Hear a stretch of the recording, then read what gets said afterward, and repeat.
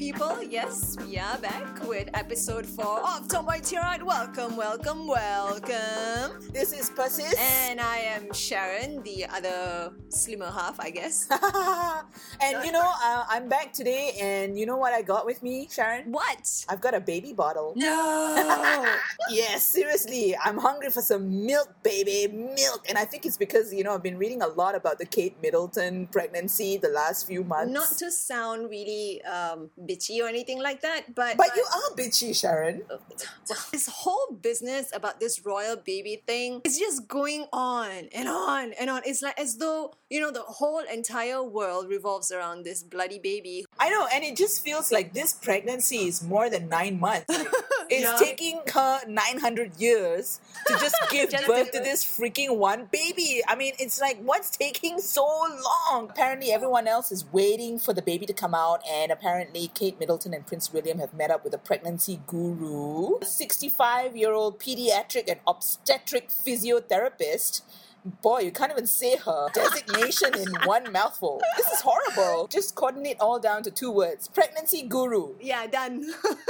Anyway, they spent a whole lot of money on this pregnancy guru, and apparently she said, Prince William will be doing the right stuff on the day. He better be able to catch that damn baby. They tend to get quite slippery, Prince William, if you figure that out. So you better get some, catching mitts. Yeah, for me, I have a word of advice for Prince William. Just make sure you bring a basketball hoop and put a little pram under that hoop so that, if you miss catching the baby, at least,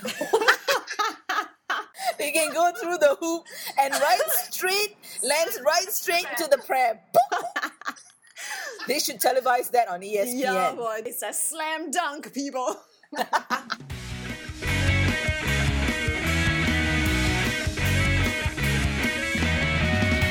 All this whole royal baby thing shit that's going on the internet and the news and everything, I am so over it. Okay? Me too. We've got other things to do. Better, important things to do and think about and talk about. Like, for example, bad bosses. Okay, it's something that all of us have actually experienced. You want one? It's 8:15 a.m. It's 18-year-old Scott. If you want a promotion, you gotta earn it. Did I tell you that Harkin tricked me into having a drink at 8 o'clock this morning? Unless your boss isn't sexually harassing you. See if this thing's working. Oh, I can make out our little friend right there. Stop it. Ooh, Shabbat Shalom. Somebody's circumcised. Yours doesn't sound that bad. We need to trim some of the fat. What do you mean by trim the fat? I want you to fire the fat people. I think for me, it's probably like all my entire lifetime. Has it been really? I mean, I do have bad bosses, but I do have one or two okay bosses and nice bosses. You are lucky. I am to a certain extent, yeah. I have been born under the bad boss star. What does it look like, Persis? I think when I was born, the stars were just not on my side when it comes to bosses. Most of my bosses have always been, at some point, people that just didn't like me. I got fired. I never got promoted. And then, either I was a threat to them or they considered me really rude. It was just something or the other. And so it just came down to me just thinking that basically I was just having really bad boss luck. I just have no luck with bosses. I just realized that basically I just had to be my own bad boss. See, I was waiting for you to say something like that. But that's the problem with us being schooled in the normal school of thought. When we grew up, when we went to school, right, we were all trained to be employees because that's how the economy works. Notice how all the world's corporations are now being run by school dropouts? See? Okay, so basically we should have dropped out of school way ahead of time. I know. How stupid were we? We just let the ball and change. So my college degree is just totally waste of my time. Anyway, exactly. It was a waste of time. And the worst thing is you paid for it. Oh my God. Fuck you. That's screwed You know up. those bosses that are so wishy-washy? Wishy-washy, yeah. Those bosses that tell you one thing at one point and then those wishy-washy bosses that never fight for deadlines or decisions and then very here and there. And they never fight for you. They never fight for you. They don't stand behind you. I totally hate bosses like that. Like, they never collect all the information that they need in order to make a choice or a decision. I hate those kind of bosses, man. You know which ones I really do hate? Are the ones that they think or they assume that everybody can do the job. Yeah. Because unless you've never gone through the entire process yourself, you've never actually experienced it, you've never seen it, you've never sit through it, you're obviously gonna assume that, it's gonna be done this way. Because the problem is a lot of the bosses these days, they never work their way up from the bottom. No, they never. They just, just sprout out and go like, I'm the boss and I don't know shit. Exactly. So you see, if you start your way up from the bottom and you know what happens on the ground level, you have a better idea of how to be a boss and what goes on at the bottom part of the whole work process or the workflow, because you know it because you were there. Yeah, and you know how to better manage people's expectations, people's skills, and time and resources and stuff. You know how to manage it better. And okay, even if you haven't started from the bottom, right? And you just sprouted out and go like, you know what? I want to start up a company. I want to be the boss. I'm going to hire people to do stuff for me and stuff. That's all fine and dandy. But you've got to trust on these people that you're hiring. If you don't know shit, you cannot tell people how to do their work, because you hired them for a reason. They're supposed to be doing the job. So you need to have that kind of level of trust with your subordinates to help you.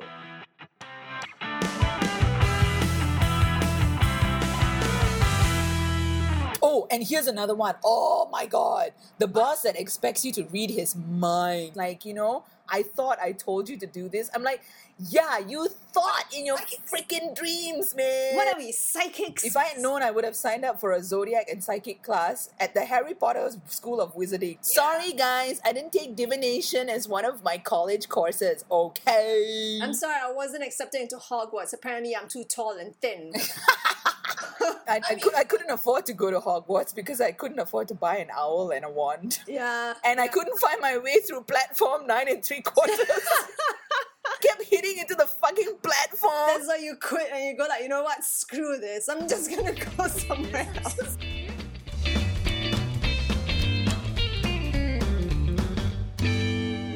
We actually had some really major, massive stuff going down on TV this week. And that would be... the Emmy nominations!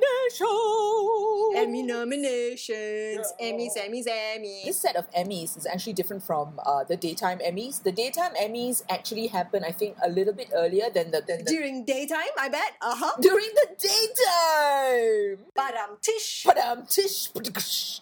And absolutely no vampires will be in attendance. Oh, come on. Edward Cullen can just go into his just be sparkling. I would rather go for the daytime Emmys because I really don't want to see Robert Pattinson sparkling.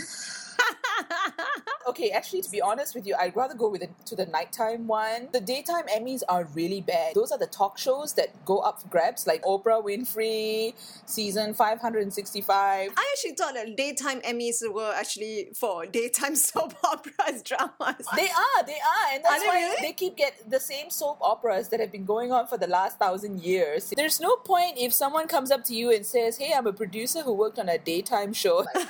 Yeah, so are you and the other 5,000 people. I think that daytime shows are some of the most depressing shows ever on TV. I was in the US when I was a college student in the US, and I remember sometimes my classes would end at like 1 o'clock and there was nothing else to watch on TV except like these daytime soap operas. Fuck, now I know why people commit suicide in the daytime. Because they can't stand the shows. Daytime TV is so depressing. Anyone who had to watch daytime TV would kill themselves. You know, the first time I actually watched a daytime soap drama, right? Yeah. It was Days of Our Lives. Like sands through the hourglass, so are the days of our lives. And I honestly have never seen a daytime soap drama series before. So I tried watching it for like the first 2 weeks. Because I watch a lot of TV dramas, right? And usually for TV dramas, like for example Buffy or Charm or whatever, each episode comes out every week. Days of Our Lives, they have an episode every day. So I'm just thinking, wow, I'll be like finishing one entire season in like, what, 1 month? That's what I thought, naively. And I realized that one night could just last for like 2 weeks and then some. It doesn't move. The story never moves. And I'm thinking, what the hell? The only thing that moves is the credits. Have you watched any of the Hindi and the Indian soap operas that have got like 100? Like, have you seen those soap operas that last for like 200 episodes or 100 episodes?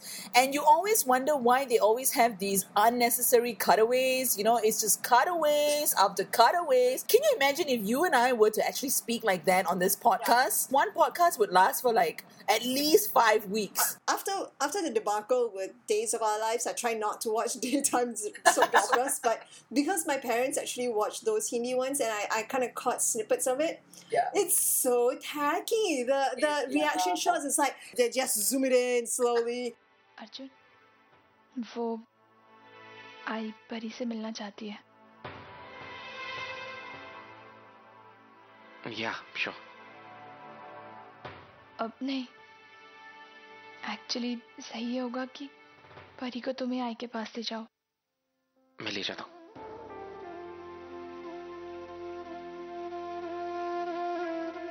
If you have never watched a Hindi or Indian soap opera, you have to watch it. Just to see how tacky the whole setup is. Okay, but back to Emmy nominations. This time the nominations were quite surprising, really, weren't they? Yeah, I kind of saw it a little bit. A few shows that I've never even heard of and some that are actually being nominated. The thing that really took everyone by surprise, but not really for the viewers of it, was the nominations that were given out to the first Netflix series. Yeah, House of Cards. Hey, I actually saw that show and I think I'm up to episode, 3. And it's interesting. It's quite intriguing. It's fun and all, but I think the twist was when Kevin Spacey was talking to the camera. I know, I love the monologues, and I was thinking to myself, my God, if working in the White House was so interesting, right? I should have just applied for a job there.